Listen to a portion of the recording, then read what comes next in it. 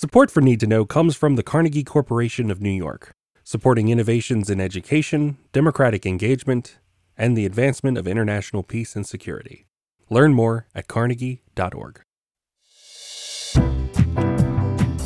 Welcome to the Need to Know podcast from the Wilson Center, a podcast for policymakers available to everyone. Always informative, nonpartisan, and relevant, we go beyond the headlines to understand the trend lines in foreign policy.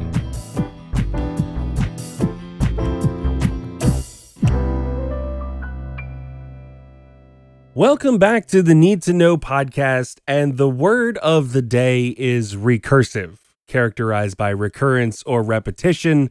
It's a think tank word of the day, and the reason why we are using it is because this will be a podcast about a podcast. Here on Need to Know today, I've got two very good friends, and I would consider both of them colleagues, even though one is not within the Wilson Center. But we have from the Canada Institute and a podcast guest before, Chris Sands. Welcome, Chris. Thank you, Aaron. Glad to be here. And we have Scotty Greenwood, who is from the Canadian American Business Council. Scotty, welcome. Thank you, Aaron. And you know what? There's a lot I need to know, so I'm really happy to be a guest on this podcast. That is right. Well, so the purpose of this podcast was really when we started thinking about having a podcast within the Congressional Relations Office of the Wilson Center. If there's 20 minutes that you've got to sit down with a congressional staffer, what do they need to know? And that really goes for so much of our expertise that we have at the Wilson Center is regional. And Chris came to me a little while back and said, hey, we would like some help on this podcast idea that we have. And it's been an honor to produce this thing that we call Canusa Street. So, Scotty, I'm going to turn to you first, since you are Canadian American Business Council. There's been a lot going on with the Canada-U.S. relationship in the last year, but of course this relationship goes back centuries. So for you, what is having a podcast about this relationship really meant? What are you trying to convey to the folks who are listening to it? Well, thanks, Aaron. There is a lot about the Canada-U.S. relationship that I think people don't appreciate necessarily. And so once you dig into it, which our podcast does, a different issue each episode, you learn something maybe you didn't know. So people don't necessarily know that the Canada-U.S. relationship is the largest, from a commercial point of view, the largest economic relationship that the U.S. has by a lot. It's $700 billion a year in commerce. So that's more than the EU. It's more than China. It's more than any other trading relationship or commercial relationship. It's also incredibly integrated, right? We live right next to each other. We date each other and marry each other. Sometimes we cheer for or against each other's teams. And so because we're right here on this same piece of earth, that we have this what I call common ground and an uncommon friendship. So the other thing I would say is it doesn't really matter what your portfolio is or what your interest is. There is a Canadian connection if you're the U.S. or otherwise. So if you care about environmental issues, we care deeply about environmental issues and the planet. You know, the agreements between Canada and the United States, starting back with Columbia River Treaty. There are so many legacy agreements that the Canada and the United States pioneered that are relevant. But we co-manage and steward the same watershed, the same air, obviously. So if you care about the environment, it's super relevant. If you care about defense and security and cybersecurity, you've got this incredible relationship there. If you care about global affairs, the U.S. and Canada lock arms to try to help solve problems around the world. So really pick your poison. Canada and the United States are awfully important to each other. And so Canusa Street, our podcast, takes one issue, each episode unpacks it. And I'll just tell you one other thing, Aaron, because I know you're dying to know, which is how did we come up with the name Canusa Street? So there is a town in Vermont, Derby Line. It's right across from Stansted, Quebec. And there's a street that goes right across the border, there is a library and an opera house, each of which are halfway on one side of the border. And the locals up there, including my brother-in-law, call that Canusa Street. So we came up with, we thought it was a perfect description for a Canada-US podcast. And there's also a Canusa Street, as it turns out, in New Brunswick. So anyway, that's how it's kind of like Sesame Street, only for policy wonks like Chris and me. Well, and this is why I started it off with a word of the day, right? Because it's Sesame Street for policy wonk. The other thing, Aaron, is Chris and I have known each other for approximately 100 years. And, when I was living in Canada, he was living in the United States. He's from one political party. I'm from another political party, although neither of our organizations is partisan, so we won't out each other. But we've been working on Canada-US issues separately. He as a renowned scholar, me as a lowly civil servant at first, and then a practitioner. But we've been thinking about and working on Canada-US issues for the better part of our adult professional careers. And so for me, it's a blast to have an opportunity to officially collaborate with Chris, but also with you and the team at Wilson. You're an amazing podcast producer, Aaron, and I'm really excited to learn from you. I've been a guest on some podcasts, but I haven't hosted one, and appreciate you sort of showing us the way. Well, it's been fun producing it for sure, and you're a natural, Scotty, so you do pretty well at the host duties. Chris? Yeah, you say that after the 20th take on the 20th episode to get to one episode, but I appreciate it. Well, I am a Beatles fan, and I'm also an audio production nut. So I look at, the Beatles and their recording sessions, and they worked on a song in 1968 called Not Guilty, did over 100 takes, and it's George Harrison's song, and they didn't even release it. They just, kept working on it take after take. So I do feel like a few takes, if we're doing 20 takes on something, then we're doing pretty good. Chris Sands, we talk about Canada issues, but sometimes with the Canada-US relationship, there's a pretty much everything is okay usually to the casual observer. Nothing's really wrong with our relationship with Canada. A lot of focus is a lot of times put on the southern border and not the northern border.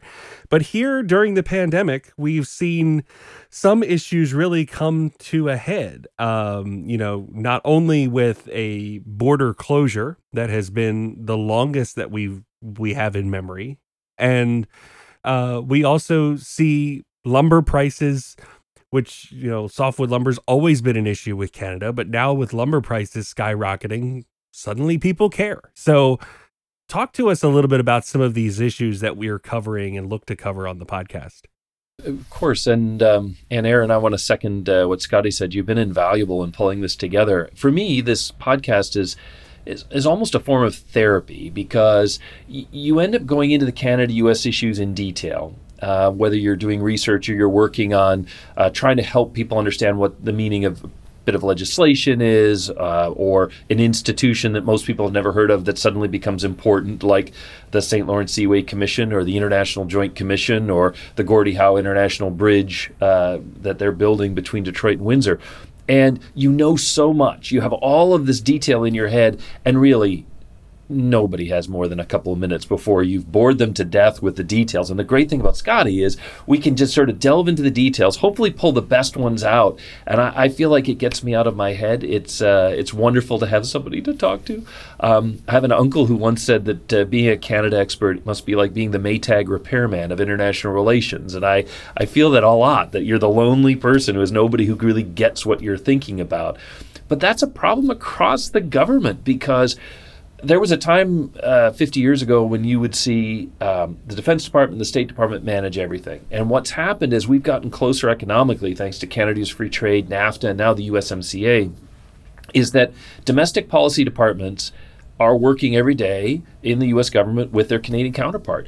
And in terms of Congress, there are congressional committees that are looking at issues every day that require some coordination with the Canadians, or maybe even knowledge of what's going on the other side of the border, not even in the grand Foreign Affairs, House International Affairs Committee level, but just at the level of What are we going to do to prop up our dairy industry? And why do we have the dairy struggles with the Canadians that we do? How do we address some of the problems that you mentioned on softwood lumber and home building and the cost of affordable housing?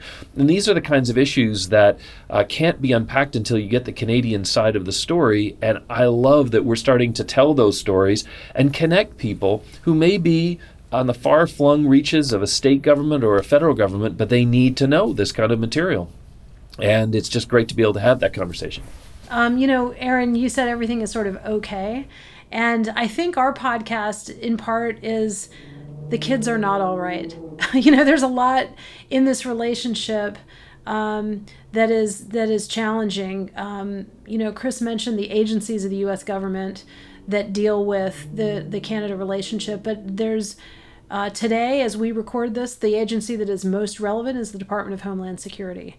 And it's relevant not only for security, but it's relevant for health, because it's about whether or not people and goods can travel back and forth, and it's relevant for our economy. And so when this is a phenomenon that occurred post 9/11. Canadians and the rest of the world viewed those events of 9/11 really differently than Americans did. As sympathetic and empathetic and supportive as Canada is of the United States, it was a fundamentally different experience, and it changed the relationship that we've enjoyed for generations a lot in 2001, and it changed again over the last few years, but in particular this last year during the pandemic. But I will just flag one thing that might be interesting, Aaron, that we're going to talk about, and that's we're going to talk about cannabis. Because there is an issue of policy divergence in Canada and the United States, where Canada was the second country in the world after Uruguay to fully legalize adult use recreational cannabis after the medical program. The U.S., as we know, has different state policies. The feds kind of consider every once in a while removing the prohibition, but we're not there yet. And it's an example of how sort of two siblings in the same family took a really different path on an issue that a lot of people have a lot to say about. And, from my point of view, cannabis is all about treating PTSD and treating childhood epilepsy. And do we have the medical research in place to do that? For other people, for Snoop Dogg, it's a different thing entirely. So that's one of the. I'll just tease that a little bit, Aaron, because I'm looking forward to working with you and some experts and talk about the differences between the road that Canada has gone down and the road that the U.S., which is much more windy and twisty and rocky, seems to be going down. Yeah, it's a long, strange trip when it comes to cannabis. So let's talk a little bit about what we've done so far. We've had some excellent guests on this little Canadian podcast that we're doing, and we've had Richard Madden from CTV News. You got to do your TV voice, because he is a serious TV guy when you talk about Richard Madden. So we have Richard Madden from CTV News, and we've had Senator Trent Lott, Mike de Jong, who is a British Columbian politician and former minister out there. We also had Devin Weber, who is maybe not a famous name, but somebody in the Canada-US world who's really making a difference at that kind of civic engagement citizen level. She is somebody who is an American married to a Canadian, or it might be the other way around, but in any case, their family has been really devastated by the border closure, and she started this movement called Let Us Reunite, and it's super topical right now with the border close. So she was one of our guests, and we'll also be talking to some members of Congress about this border closure and about the Canada-US relationship. Yeah, the border closure is interesting for anybody listening who maybe covers the northern border or border issues. And it's something that I had slipped under my radar until we did this podcast. But the air border is not closed, but the land border is. So if you are a family that is separated by the border, even if it's just going down the hill 5 minutes to cross the border and visit your family, you are expected to drive to an airport, go through security, get on an airplane, pay that ticket fare, have your boarding pass, fly to the airport on the other side of the border, and, be picked up or rent a car to go see your family. It's a little strained, it seems, Chris. It is, and it ignores the fact that for a lot of Americans, they live close to a Canadian community, and they've made decisions on buying a fire truck or an extra fire truck, or building an extra medical facility or building an extra school around the idea that they can lean on the resources of the community on the other side of the border.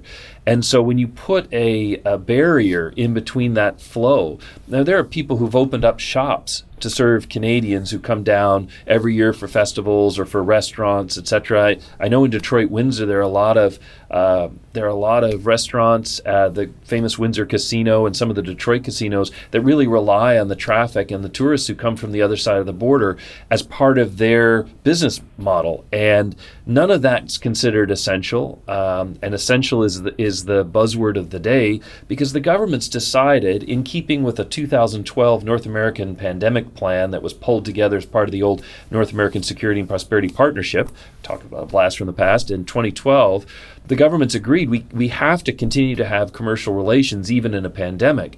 The problem is that they focus so much on manufacturing supply chains and even food supply chains and medical equipment supply chains, all good, but they forgot that it's the people-to-people contact that keeps businesses open and keeps bars going and keeps summer camps. We've just come through the second summer in which kids whose families for generations got to go across the border for a summer camp in Canada or in New England.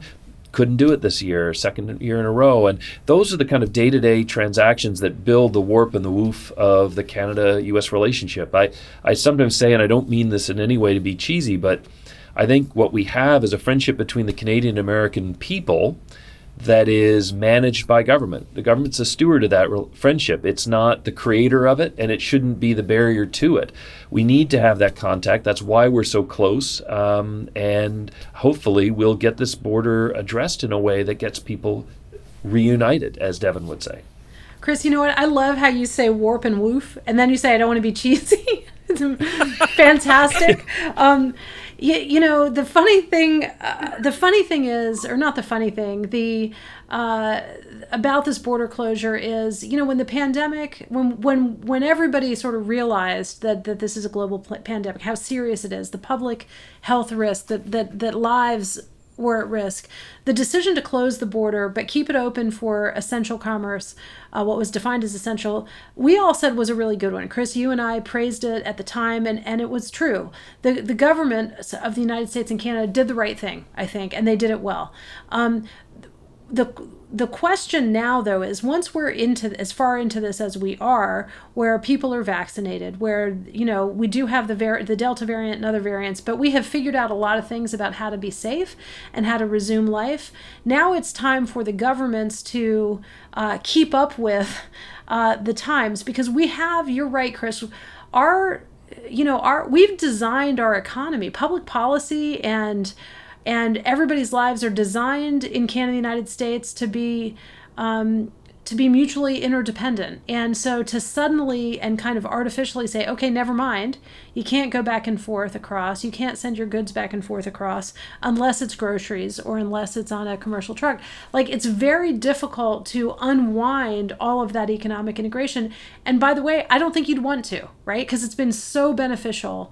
This Canada-U.S. relationship has benefited both of our countries. And I would add Mexico to that too. You know, once the NAFTA really was an exercise in bringing Mexico into what was already a very successful agreement between Canada and the United States. And as Chris says, the new agreement, the USMCA, updated that. But, you know, there have been hiccups along the way. There are challenges. USMCA has done a good job at addressing some of them. As you would expect, modern trade agreements to address labor concerns and environmental concerns and all of that. But largely, the whole relationship has been so beneficial to Americans and to Canadians that we're in this odd period of suspended animation where we're expected to act like we're not dependent on each other and we don't need to go back and forth. And it's like, well, hang on, for generations we've intermarried, so now you can't see your in-laws? A lot of people would see that as a negative, that they can't see their in-laws. If my in-laws were on the other side of the border, I'd be devastated because I love going to see them. Some people, maybe it's a positive, but not for me. The other thing that's interesting about this, Aaron, is we're very good at making decisions in an emergency together. Like we can do that, but then after that initial decision, we're really bad at having the conversation about where to go next. So the executives in both countries, the prime minister and the president, can say, we've got a pandemic, let's restrict the border. But then when you have to unwind that, there's no regular functioning relationship between, say, the Congress and the Canadian Parliament, or between states and provinces. And one of the things we all rely on is data. Well, when you're talking about public health data, it's a challenge. A lot of that public health data is local. In Canada, it's the federal government that pays for health care, but it's the provinces that implement. And so when we're trying to figure out what's the health data that decides what the risk factor is to whether we should open the border, that's where we break down. It's to take a sort of hopefully not insulting example, wasn't that long ago where we had a couple of infected cows in Alberta who had bovine spongiform encephalitis, famous BSE, sometimes called mad cow disease. We were great at putting a stop to beef trade when we saw that risk, but it took more than a year to lift those restrictions and let the trade continue. So I think we're very good at the get-go, but what we don't have is a consultative mechanisms that connect decision makers and the data systems that support making decisions together that we really need to have. And it's part of how the relationship's outgrown those original structures that we set up. We still do some things well, but as we've seen with the border, we've got to get back to normal, and that's proving harder than stopping the border traffic it was in the first instance. Well, we will be having some border episodes upcoming on Canusa Street. We're talking to Devin Weber, as we mentioned. We've also got some members of Congress lined up to talk about how this works. And of course, this is something that Chris and I have worked on the Hill a little bit with the Northern Border Caucus. And obviously, Scotty with the Canadian American Business Council is doing a lot of work on this. So I'm a producer of this podcast, but you do not get to hear me. You get to hear Chris and Scotty's mellifluous voices. They are the hosts of the Canusa Street podcast. I just am in the background. One thing that I am proud of is that nice, funky Motown music that we have as our introduction. So let's take a listen to that.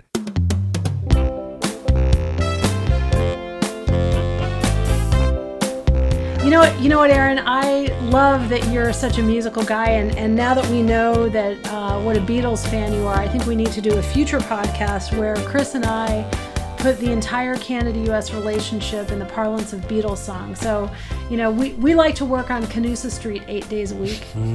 Yes, and Canada gets all your loving. I get it. That's right. And, she loves you. And I want to hold your hand. If we're going to go that far. All right. Well, let's let it be for a second here while we wrap up here on the Need to Know podcast. We want everyone, you can see we've got banter, we've got music, we've got taste, we've got nonpartisan foreign policy information. This is really what you need to know. And so that's why I wanted to bring Scotty Greenwood and Chris Sands onto the Need to Know podcast to talk about Canusa Street. So everyone needs to check it out. It's on Apple Podcasts, Spotify, it's on SoundCloud. So check it out where you get your podcasts and have a listen. Learn something about Canada. And, it's not going to be, your boring think tank conversation. It really is something fun that you can learn something, add to your capital, your intellectual capital here on Canada. Yes, and you're always welcome on our street. Thanks so much, Aaron. Really appreciate it. We look forward to welcoming people on Canusa Street, and we're happy to be on Need to Know. And maybe if in the next decade or so we come up with some other great idea, you'll have us back.